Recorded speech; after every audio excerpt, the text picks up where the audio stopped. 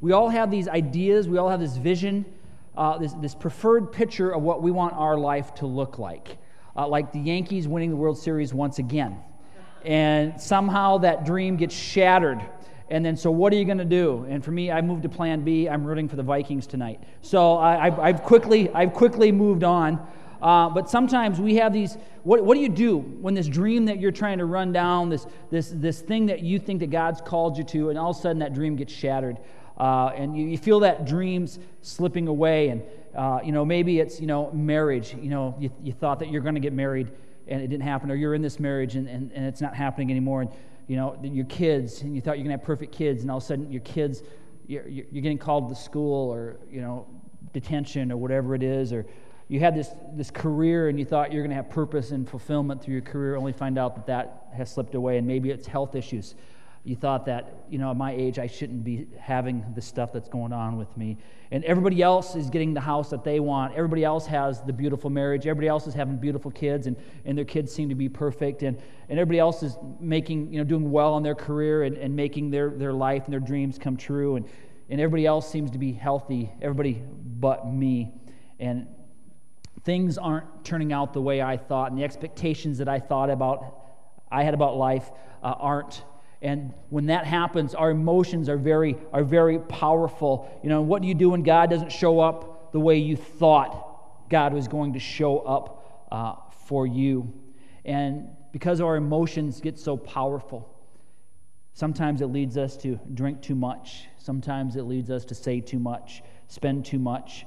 And what happens is, because we take our faith and we wrap it up in a dream, and when that dream comes unraveled, so does our faith. Like I said, we're in this series called Plan B, and we're talking about what do you do when you feel like your life is shattered? What do you do when you're living with unmet expectations? What do you do when God doesn't show up for you the way that you thought God was going to show up for you? Last week we talked about David, and we're going to come back to David next week, and it's kind of an interesting story, because it's kind of opposite of what he did last week, because we talked about last week that he had this dream. He was anointed at a very young age to be king. And as he went about that, he found out that his dream was slipping away because it didn't turn out the expectations the way that he thought it would. And so because of that, because his faith was so tied up in this dream and everything else, and emotions got the best of him, he found himself manipulating situations. He found himself lying, that his dream was slipping away. The hope that he had was slipping away, and found out that he was being threatened, and he felt like God was even a threat to him at points. And so then there became an issue of trust and control in his life, and he was going to take control of his life because nobody else could control it. He didn't think God was doing the job that he needed to do, so David decided, I'm going to do it myself.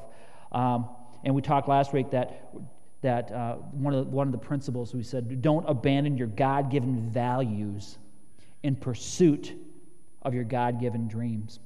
And maybe you could say it like this: don't abandon your God-given principles to maintain the blessing of God. Because sometimes we hold on so tight to things, and we abandon those things that God has given us because we think we're going after a dream that God has given us, and we grab on tight to it, and it ends up slipping through our fingers. So don't abandon your God-given values in pursuit of your God-given dreams. We also get ourselves in all kinds of trouble, we said last week, when we assume, and you know what happens when you assume, right? You're wrong. That's, I could say it another way, but I'm not allowed from saying those words anymore. Bill can. Come 4 o'clock service, Bill says those words, and anything goes when Bill speaks, I guess. Let it go. Anyway, we get ourselves into a trouble when we assume God must think and feel as we do. Big time trouble when we assume that, because God doesn't always think and feel the way we do. Today I want to introduce you to another guy from the Old Testament. This is one of my favorite stories. I've told this story several times, and a few years ago, again, another guy that I just respect, Andy Stanley, he told the story in such a way that it just really impacted me. And he had this book that came out a few years ago called The Biggest Question Ever, and the whole thing is based on this question.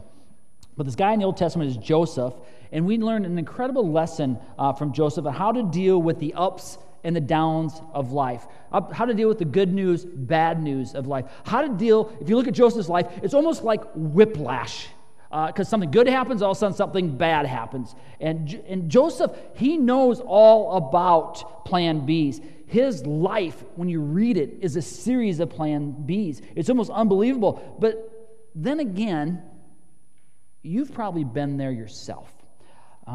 Maybe you're not quite as many times as Joseph has, but you recognize that whiplash feeling, that good news feeling, that you know the rug's been pulled out of you type of feeling, season of life, when you feel like things couldn't get much better, things are so good, only to transition to the bad news period.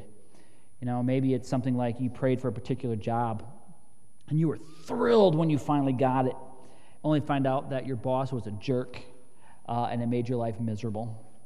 Maybe you're celebrating the fact that you finally got pregnant after years and years and years of trying and years of praying, and you got pregnant. You're so excited for that, only to miscarry a few weeks later.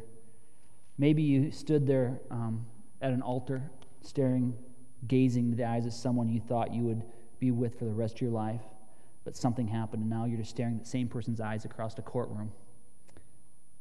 What do you think our response is to be when we go from good news part of our life into the bad news seasons, where everything seems to be falling apart?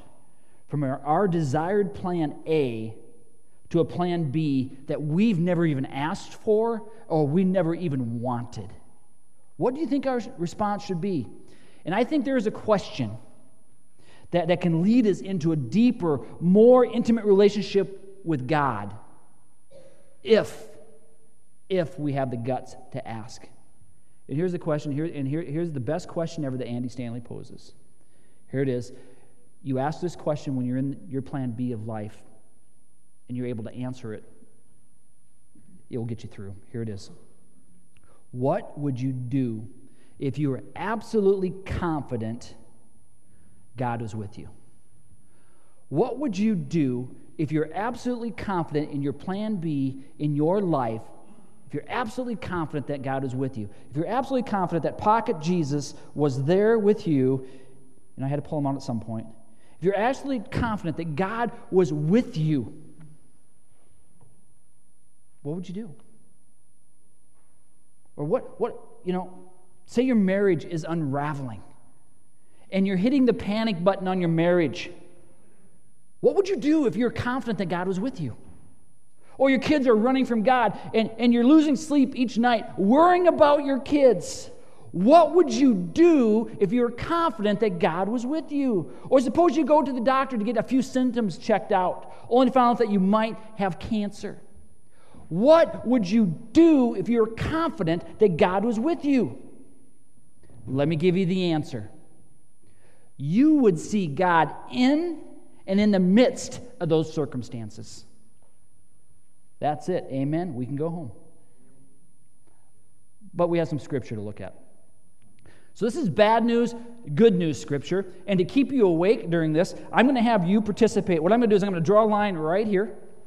So this half over here and this half over here. And what I'm going to do, just looking at you, you guys are the good news people. So, yeah. So when I read something and it's good news, I'll point to you and you say, good news. And you guys, it kind of goes like you guys are the bad news people. And, yeah, you know who you are. And so when I look over here and you guys say bad news, all right? Because this is I want to point out and illustrate to you in Joseph's life this good news, bad news type of thing that seems to happen in his life. So we're going to look at Genesis chapter 37, and some of it I'm going to read to you, some of it I'm just going to kind of tell you a little bit about it. But Genesis chapter 37, we're going to begin in I think verse 3, and it says this: Now Israel, his name was Jacob. God changed his name. Now Israel loved Joseph more than any of his other sons, because he had been born to him in an old age, and he made him a richly ornamented robe for him. Good news! When his brothers saw that their father loved him more than any of them, they hated him and could not speak a kind word to him. There you go. You guys got it. So we got this conflict set up. You have a tattletale in Joseph. If you know Joseph's story, he had these dreams all the time. And instead of kind of, saying, yeah, maybe I shouldn't say that, he doesn't hold back. There's no filter. He just goes and he tells his brothers, you know what? Look at me. This is what God says about me. Look at me. Yeah. And you're just a piece of dirt, man. God had no plan. Look at you. And he tells them these stories. So you kind of have this tattletale in Jesus and Joseph, kind of telling them that God's plans for them and all this. And the brothers, they already don't like him, but now this guy's getting dreams and telling them that they are below him, that they're going to bow down to him in all these different dreams. So one day, Jacob says to Joseph, hey, go check on your brothers, because Joseph liked doing this anyway, because he's the little brother. He likes going up, bugging his, he likes to push their buttons. He probably knows what they're, how many of you have a little brother and you understand that? How many of you are little brothers and you understand that? I got it. I know my sisters. I have 6 older sisters. I could push their buttons like you would not believe. And I knew how to do that. And I just didn't have the rainbow coat. At least I don't think I had one. Anyway, so Joseph kind of enjoyed doing this. So he's going up and he's going to go talk to his brothers. And his brothers see him coming. So when Joseph came to his brothers, they stripped him of his robe, the richly ornamented robe that he was wearing, and they took him and they threw him into the cistern. Yeah, you guys see? What is it? Now the cistern was empty and there was no water in it. Yeah, that's pretty good news, right? I would say. I got to find some good news in there. Now imagine how Joseph must have felt sitting in the bottom of this pit. His brothers just took him, beat him up, threw him in this thing. Can you imagine the pain of rejection he feels as a result of this violent and vicious act committed against him by his older brothers? How Joseph must have felt in that moment, in that time. Why me? Why me? Why me?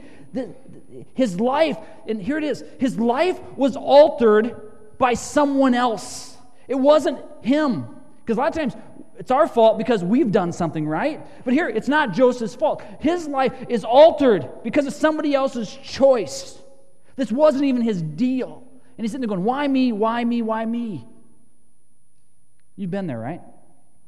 Not necessarily in the bottom of the pit, but you kind of know that why me feeling.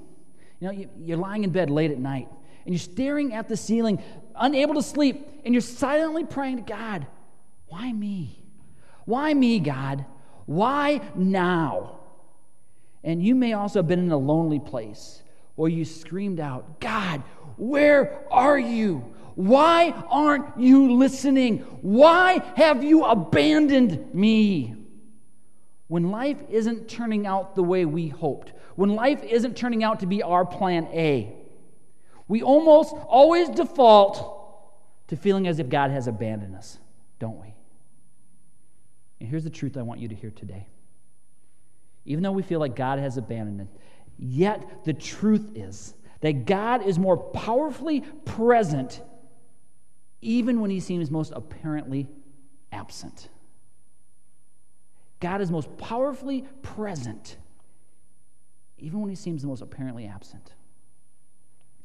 He's always working. Even when we can't see him or feel him, all the circumstantial evidence of our life says otherwise. God is working. So Joseph, he gets sold by his brothers into slavery. Here's what it says. Now Joseph, so he gets sold by his brother into slavery. There you go, bad news, right? Chapter 39, verses 1. Now Joseph had been taken down to Egypt. Potiphar, an Egyptian, who was one of the Pharaoh's officials, the captain of the guard, bought him from the Ishmaelites who had taken him there. Here, if you have your Bibles, underline this phrase, because you're going to see this phrase come up again and again and again. It says this: the Lord was with Joseph, and he prospered, and he lived in the house of the Egyptian master. Good news. Did you catch that? The Lord was with Joseph. And again, you see it throughout this story. And I'm thinking, the Lord is with Joseph? I mean, if you think about it, and when I was growing up, this story kind of messed with me a little bit. And if you really spend a lot of time thinking about this story could really mess with your theology if you let it. I mean, didn't Joseph just get beaten up and sold by his brothers into slavery? Didn't he just get captured and taken to a foreign land? Wasn't he a slave? I mean, the Lord was with him for years. I always assume that when the Lord is with you, things were going great. You're like at home watching Glee on TV. That's what, when the Lord is with you.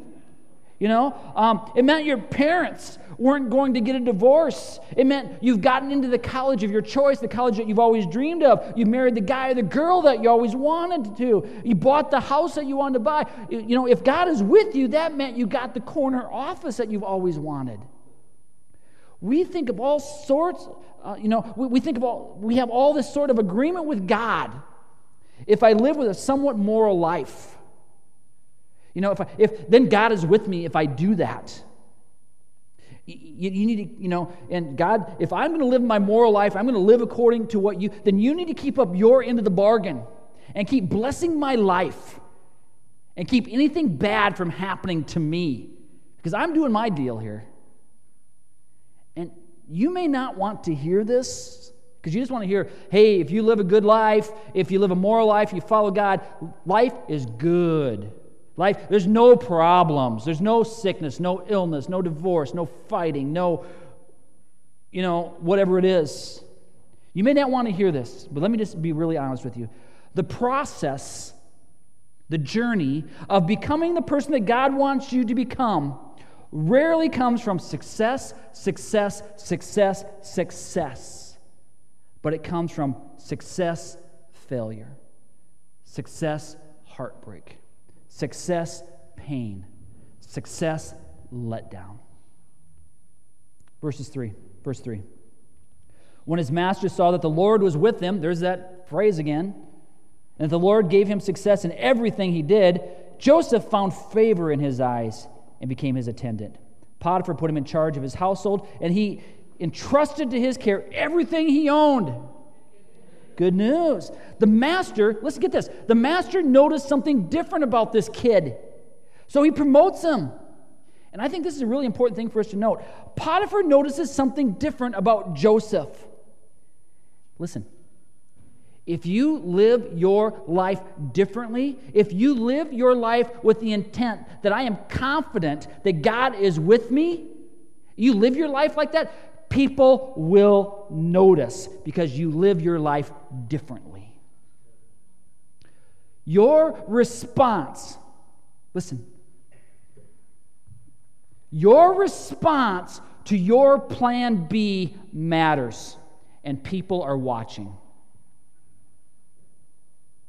Your response to your plan B matters. Notice, Joseph wasn't trying to run away. He could say, oh man, this stinks. This isn't fair. A week ago I owned slaves, now I are one. What's the deal with that? Screw this, I'm out of here. He could have said that. You don't understand. My brothers beat me up. I shouldn't be here. Maybe tells, his master, hey, I'm going to go on a little horse ride. And he just takes off and goes back home. Joseph probably could have done any of those things. Nope. He wasn't trying to escape. He didn't even have a bad attitude, which I know that I would have. Joseph may have been stripped of his coat, but not his identity. He may have been rejected and abandoned by his family, but he never stopped depending on his God. He just did what anyone would do in that circumstances that was confident that God was with them, and people noticed. And even though life certainly isn't turning out the way that he assumed it would, he's making a choice to respond in all circumstances as if God is with them.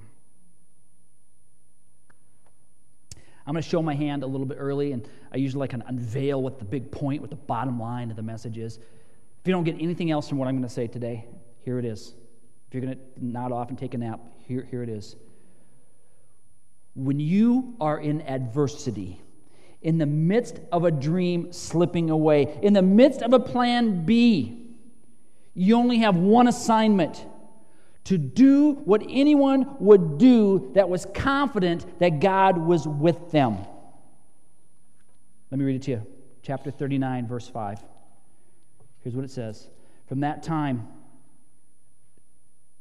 he made him an overseer. Potiphar made him an overseer in his house, and over all that the Lord blessed. And here's what it says. He made him overseer of the house, and over all that he had, the Lord blessed the Egyptian's house for Joseph's sake.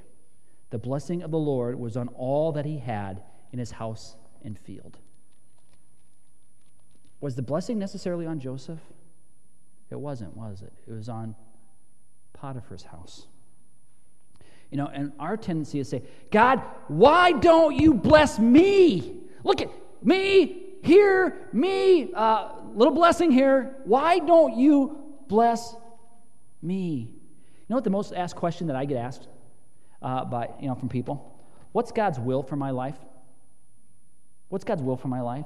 And if you want to know, let me tell you, if you want to know God's will for your life, you know what the first step you need to do?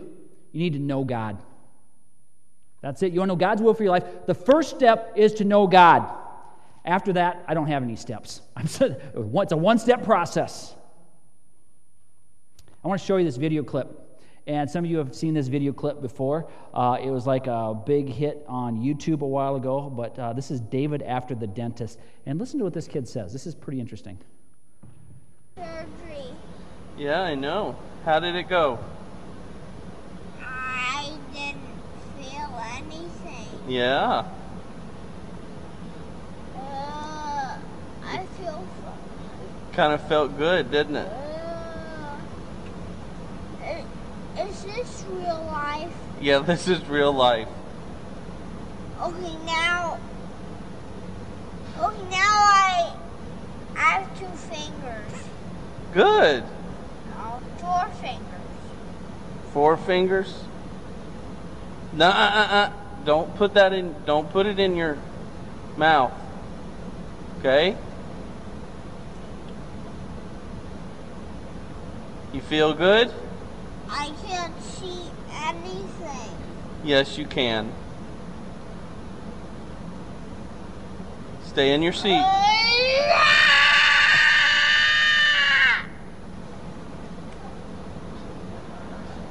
I don't feel tired.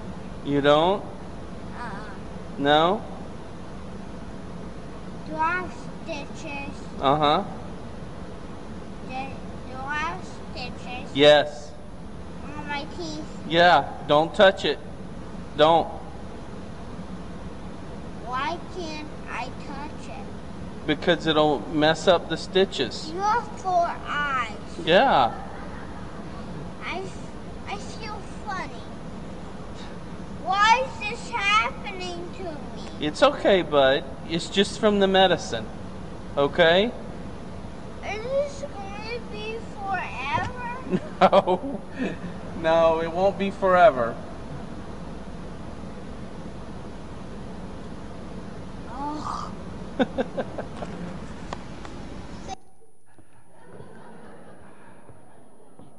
You've been there, haven't you? I mean, this kid comes from the dentist, has Novocaine or laughing gas, whatever he has, but in this little couple minutes, he kind of sums up a series of life events, doesn't he? Why is this happening to me? Is this real life? Oh, look over there, something shiny. You know, it kind of gets distracted for a little bit, but we come back. Is this going to last forever? What's happening? I feel funny. And we've been there. That's, what's God's will for my life? Because you're asking those questions. And the thing is, Joseph could have asked those questions. But I never see Joseph doing that. Joseph doesn't seem to be concerned about that at all. And we often miss this in the midst of our plan B. When our plan A is not working out and the plan B thing is happening, we often miss this. But it's more about who you're becoming than where you're going and what's happening to you. It's more about our character than the circumstances. Because God is more concerned with your character than he is your circumstances. And if you could just grasp that one truth, that might set you free. Let's move on. Here it is, verse 6. So he left everything, Potiphar left everything in Joseph's care, everything he had. With Joseph in charge, he did not concern himself with anything except the food he ate. Now Joseph was well built and handsome. Good news, right? Yeah, well-built guy, handsome, woohoo. And after a while, his master's wife took notice of Joseph and said, hey, come to bed with me. Some of you guys over here are kind of like, wait a minute. Good for you. It says, but he refused. With me in charge, he told her, my master does not concern himself with anything in the house. Everything he owns, he has entrusted to my care. No one is greater in the house than I am. My master has withheld nothing from me except you, because you are his wife. How then could I do such a wicked thing and sin against God? No, this situation alone makes Joseph a hero in my book. Somehow Joseph, with no church, with no men's accountability group, with no community group, with no Bible, with no 10 Commandments posted, with no footprints in the sand poster over his bed. Somehow he refuses. He refuses temptation. He had no one to call and say, listen, this is what's happening. The wife, man, he wouldn't believe it. I'm a handsome man, and this wife, she's, no. He states, how could I sin against my God, who, by the way, hasn't done much for me lately? I added that in because that would have been me. Why would he declare his commitment to God? It appears as if God has abandoned him. Somehow, this 20-something-year-old kid got something that we often miss.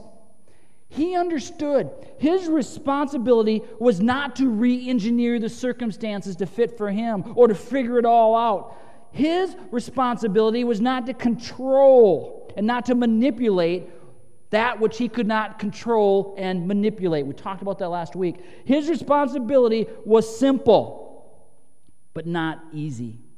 What would anyone do in these circumstances? What would they do if they were confident that God was with them? Let's be honest. Man, it's so hard to remain faithful. It's hard to seek God and to follow God when you feel like God has abandoned you.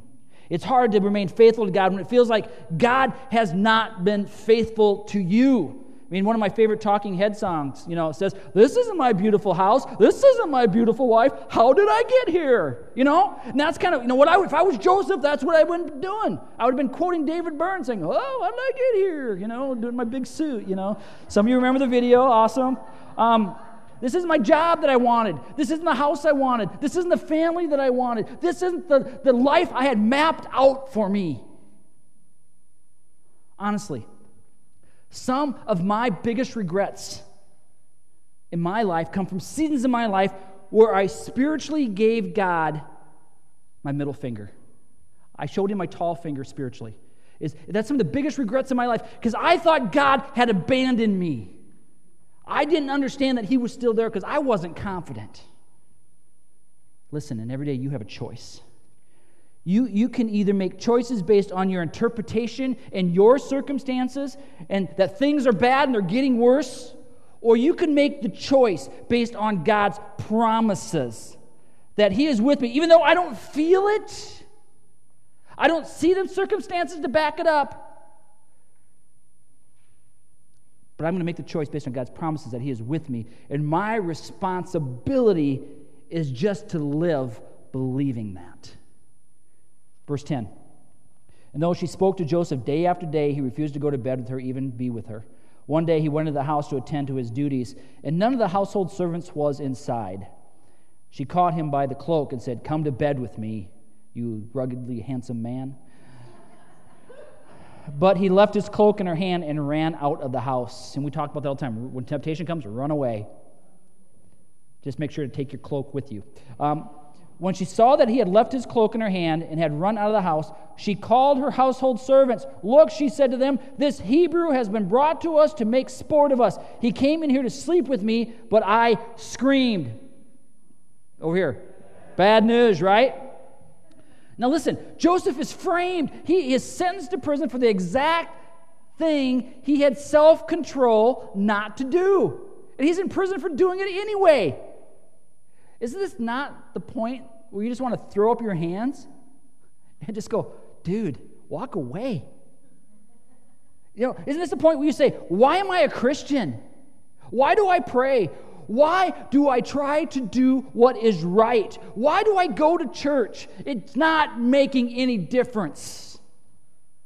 You were faithful to your husband and he still cheated on you.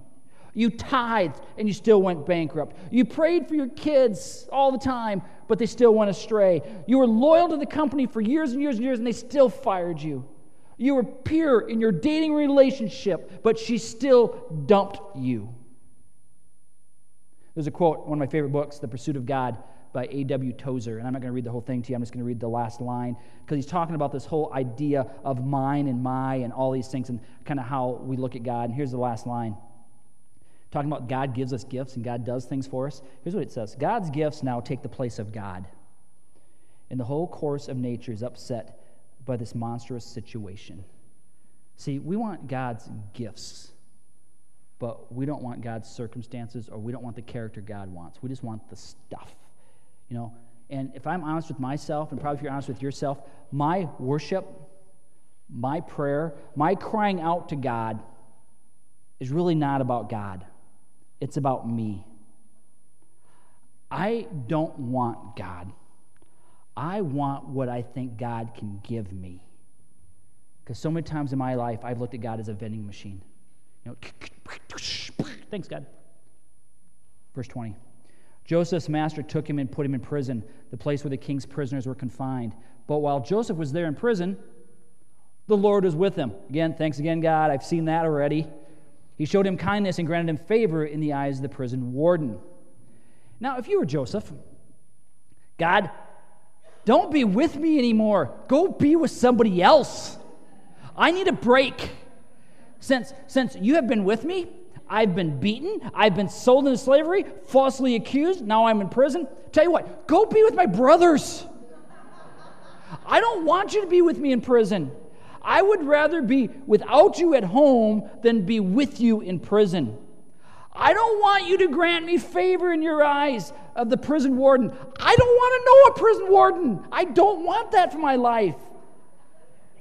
You can see how frustrating this would be. But Joseph keeps moving forward, doing what anyone would do that was confident that God was with them. Verse 22, so the warden put Joseph in charge of all those held in the prison, and he was made responsible for all that was done there. The warden paid no attention to anything under Joseph's care because the Lord was with Joseph and gave him success in whatever he did. That's good news. Do you know what Joseph did in prison? He did what anyone would do if they were confident that God was with them. Here's what Joseph knew, and we completely miss this a lot in our walk in our life.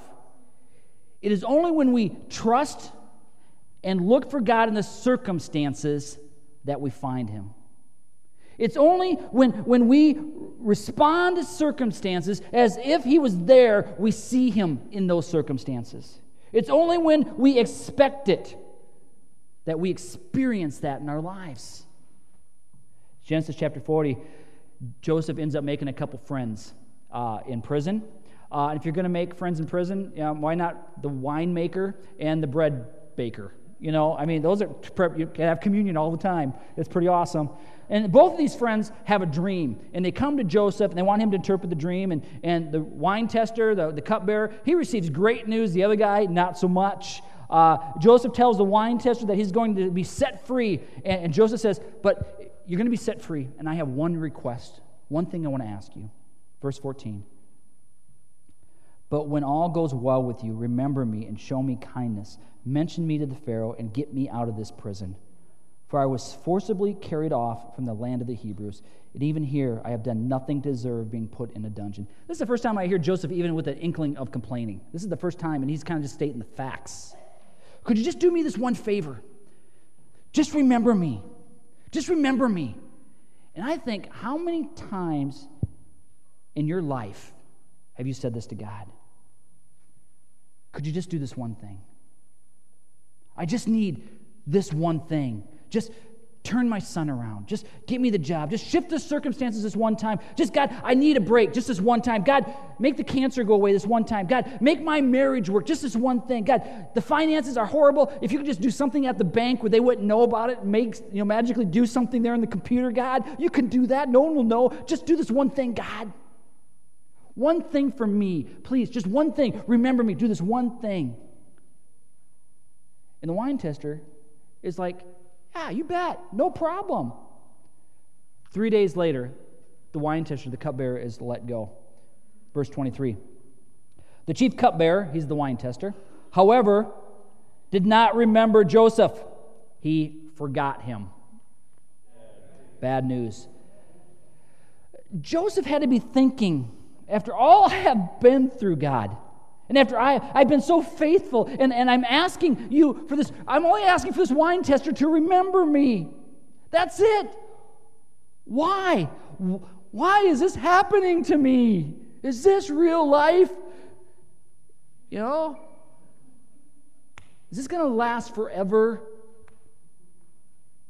God, I know you have the power. Why? Let me tell you a quick story, and I have permission to tell the story. There's a couple in our church this week that had a miscarriage. David and Carrie Evans. And they have been trying for a long time. And as I'm writing this message, I'm thinking about them. They've been trying forever to have a baby. They went to fertility doctors, the whole thing, and finally they got pregnant. And she's had miscarriages before. And they waited to tell after the first trimester. They thought, things are okay then. This is the plan. This is our new plan A. This is good. God is good. This is good, and this is going to work out. And she had a little tummy. It was so perfect. And I got a text on Wednesday that amniotic fluid had leaked. Basically, there was nothing protecting the baby anymore. The baby had a strong heartbeat. All these things. And Thursday night, she actually gave birth to the baby, knowing that it wasn't going to live. And we spent some time with them yesterday afternoon.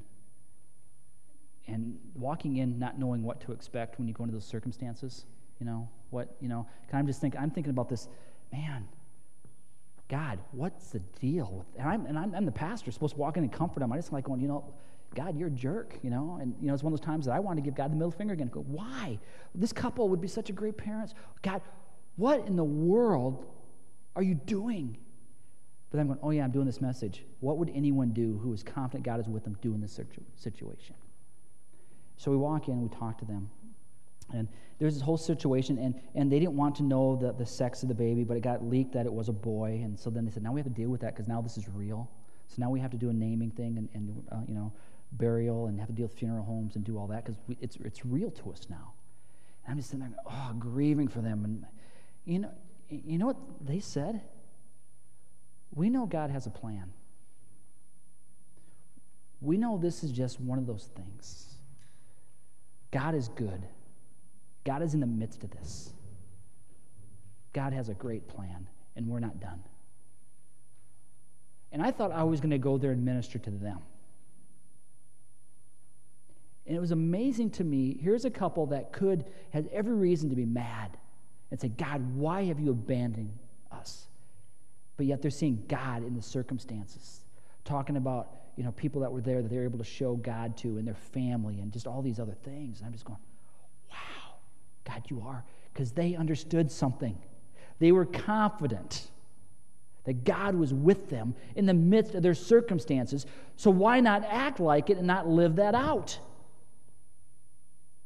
And I'm thinking, if they can do it, why can't I? Why do I forget that? So I don't know what you're going through. I don't know what your deal is. And I don't know what your plan B has become. And some of you are haunted right now by the thought that God could have done something, but he didn't. Here's why this is important. If this hasn't already happened to you, it will happen. You are going to feel like your prayers are bouncing right back off the ceiling and nothing is changing in your circumstances. You're not going to understand why a God who could do something didn't do something and nothing is happening. You have been praying about a dream, and you feel like this dream is slipping away, and you've been praying about this unmet expectation, but nothing is happening. And every one of us has made a very important decision, and that decision, and we need to make this decision, it has huge implications on how you will process your life. We must decide this, if we're going to put our faith in what God does or who God is. We must choose whether to put our faith in God's identity and not into his activity. What would someone in your circumstances, in your plan B, do if they were confident that God was with them? What are you going through? I don't know what you're going through. Is what you're doing God's will for your life?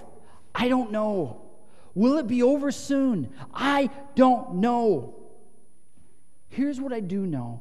How you respond will make a difference, more than you will ever know. And I just want to have a moment here. We're going to wrap up. I want to have a moment here of complete honesty. And I just want to have a mass confession. How many of you would be willing to raise your hands right now and say this? I'm facing a situation where I feel like I'm all alone and God really doesn't get it. It feels like my prayers are bouncing off the ceiling. Anybody confident enough and bold enough to raise their hand saying, that's where I am right now? Just lift your hand up. Yeah. We're going to pray for you in just a minute. Here's what I want to tell you. What does someone do that's facing a plan B? They're facing the plan B that I'm facing if they were completely confident that God was with them. What does someone do in your marriage or with your kids or with your financial situation or with your family crisis or your career or your health? Or, what do you do if you're completely confident that God is with you? You know what to do. If you're confident that God is completely with you, then here's what you need to do. Take a deep breath and do it. Live what you believe. Live like God is with you. Be more concerned about the work God is doing in and through you than your circumstances. And if you do that, you will discover that God is more powerfully present when he seems most apparently absent. I'm just telling you. We need to get this. I'm going to ask a good friend of mine, Bill. He's going to come up. I asked him to come up and to pray for us. Because one thing I know about Bill, man, he's a man after God's own heart, and he is just, I just felt like I needed to have Bill come and pray for us. And for those of you who raised your hands, come on up, brother, and let's just pray. Let's just. I appreciate the opportunity. I appreciate, Brett, what you talked about. And as I was listening to this message, I'm living Plan B right now. And I didn't want to live Plan B, but I'm living Plan B, and it's like a roller coaster ride every day, and you're just going down the bend. And I don't have to just pray, do I? Can I share just something? He gave me a mic. But along the way, there was a time where I show this picture because this is the picture that was given me at 12 years old, and somebody asked me if I wanted to open my heart's door to Jesus. And there's a picture of Jesus standing at a door, and he's knocking on the door, and one day I opened that door, and there's been times in my life where I've shut that door. There's been times where I did the middle finger thing, and I shut the door, and I said, I don't want to do this anymore. But I always come back to this picture because he's always standing there, and he's always wanting me. And I think today there's some people here today that maybe you've never opened that door. Is there anybody here that's never opened that door and you'd like one of these cards to carry in your wallet? I'm not going to make you come up here, but I want to give you one of these cards, and I want to just pray a simple prayer with you that you would like one of these cards to carry with you in your wallet so that when the enemy comes to you, this is a thing that says a certificate of rebirth, or today I open that door. Is there anybody here that wants one of those? And I'll just give it to you, and then we'll pray. Anybody here like that? Okay. Nobody here that you want to just say, God, I want to open that door today, and I want to be confident in you. Anybody here? Okay. Can I just run this back to you?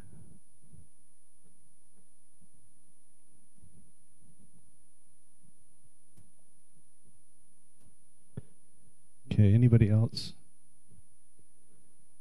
I have a whole pocket full, so I don't feel like I'm going to run out. Okay, there you go. Do you want one of those, sweetie? Do you want one? Anyone else?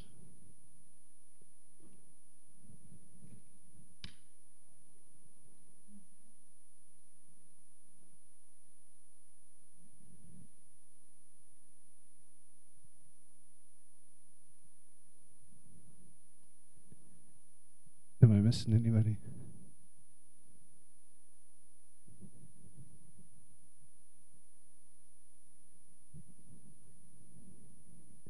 Maybe there's somebody here today that you've just slammed that door in his face. And that's not bad. Because God has a personal relationship with you, and he wants to know what you're feeling, and because he knows what you're feeling already. So why lie? So is there anybody here that you want to just reopen the door and say, God, I'm sorry, and I want you to just come back and hang with me?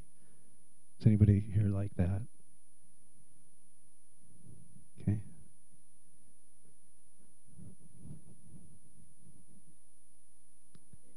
Anybody else? Because God has a plan B for you that's way better than plan A. My plan B, Brett, it's blowing my mind. Every day, it's just blowing my mind. And I'm so excited for you and your plan B. Anybody else? I want you to repeat after me. I want us all to repeat after me. Dear Jesus, today I reopen the door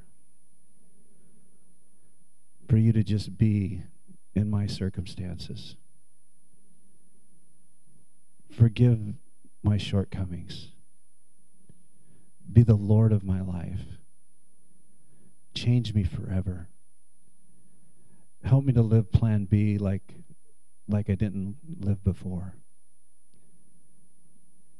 Totally realizing, what would I do if you were walking with me every day? Because you are. I love you, Lord. In Jesus' name, amen. Father, today there's been some commitments to you. Even if that one didn't feel like they wanted to take a card today, but they made that commitment to you right now, I pray right now that you would surround them with your care, that you would just guide and direct them, God, that you would let them know that you are a Father that has compassion on them. You're not a God that has abandoned them, even though it seems like it. Sometimes, God, you walk with them, you care for them. And Father, I pray for that person who walked in here today that just feels that way. God, surround them with your peace right now. Just wrap your arms of love around them. Hold them close, God. We're so thankful for second chances, third chances, fourth, fifth, sixth chances. So many chances you give us.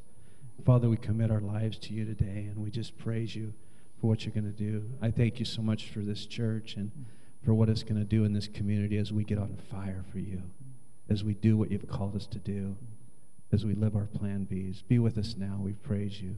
We ask these things in Jesus' name. Amen.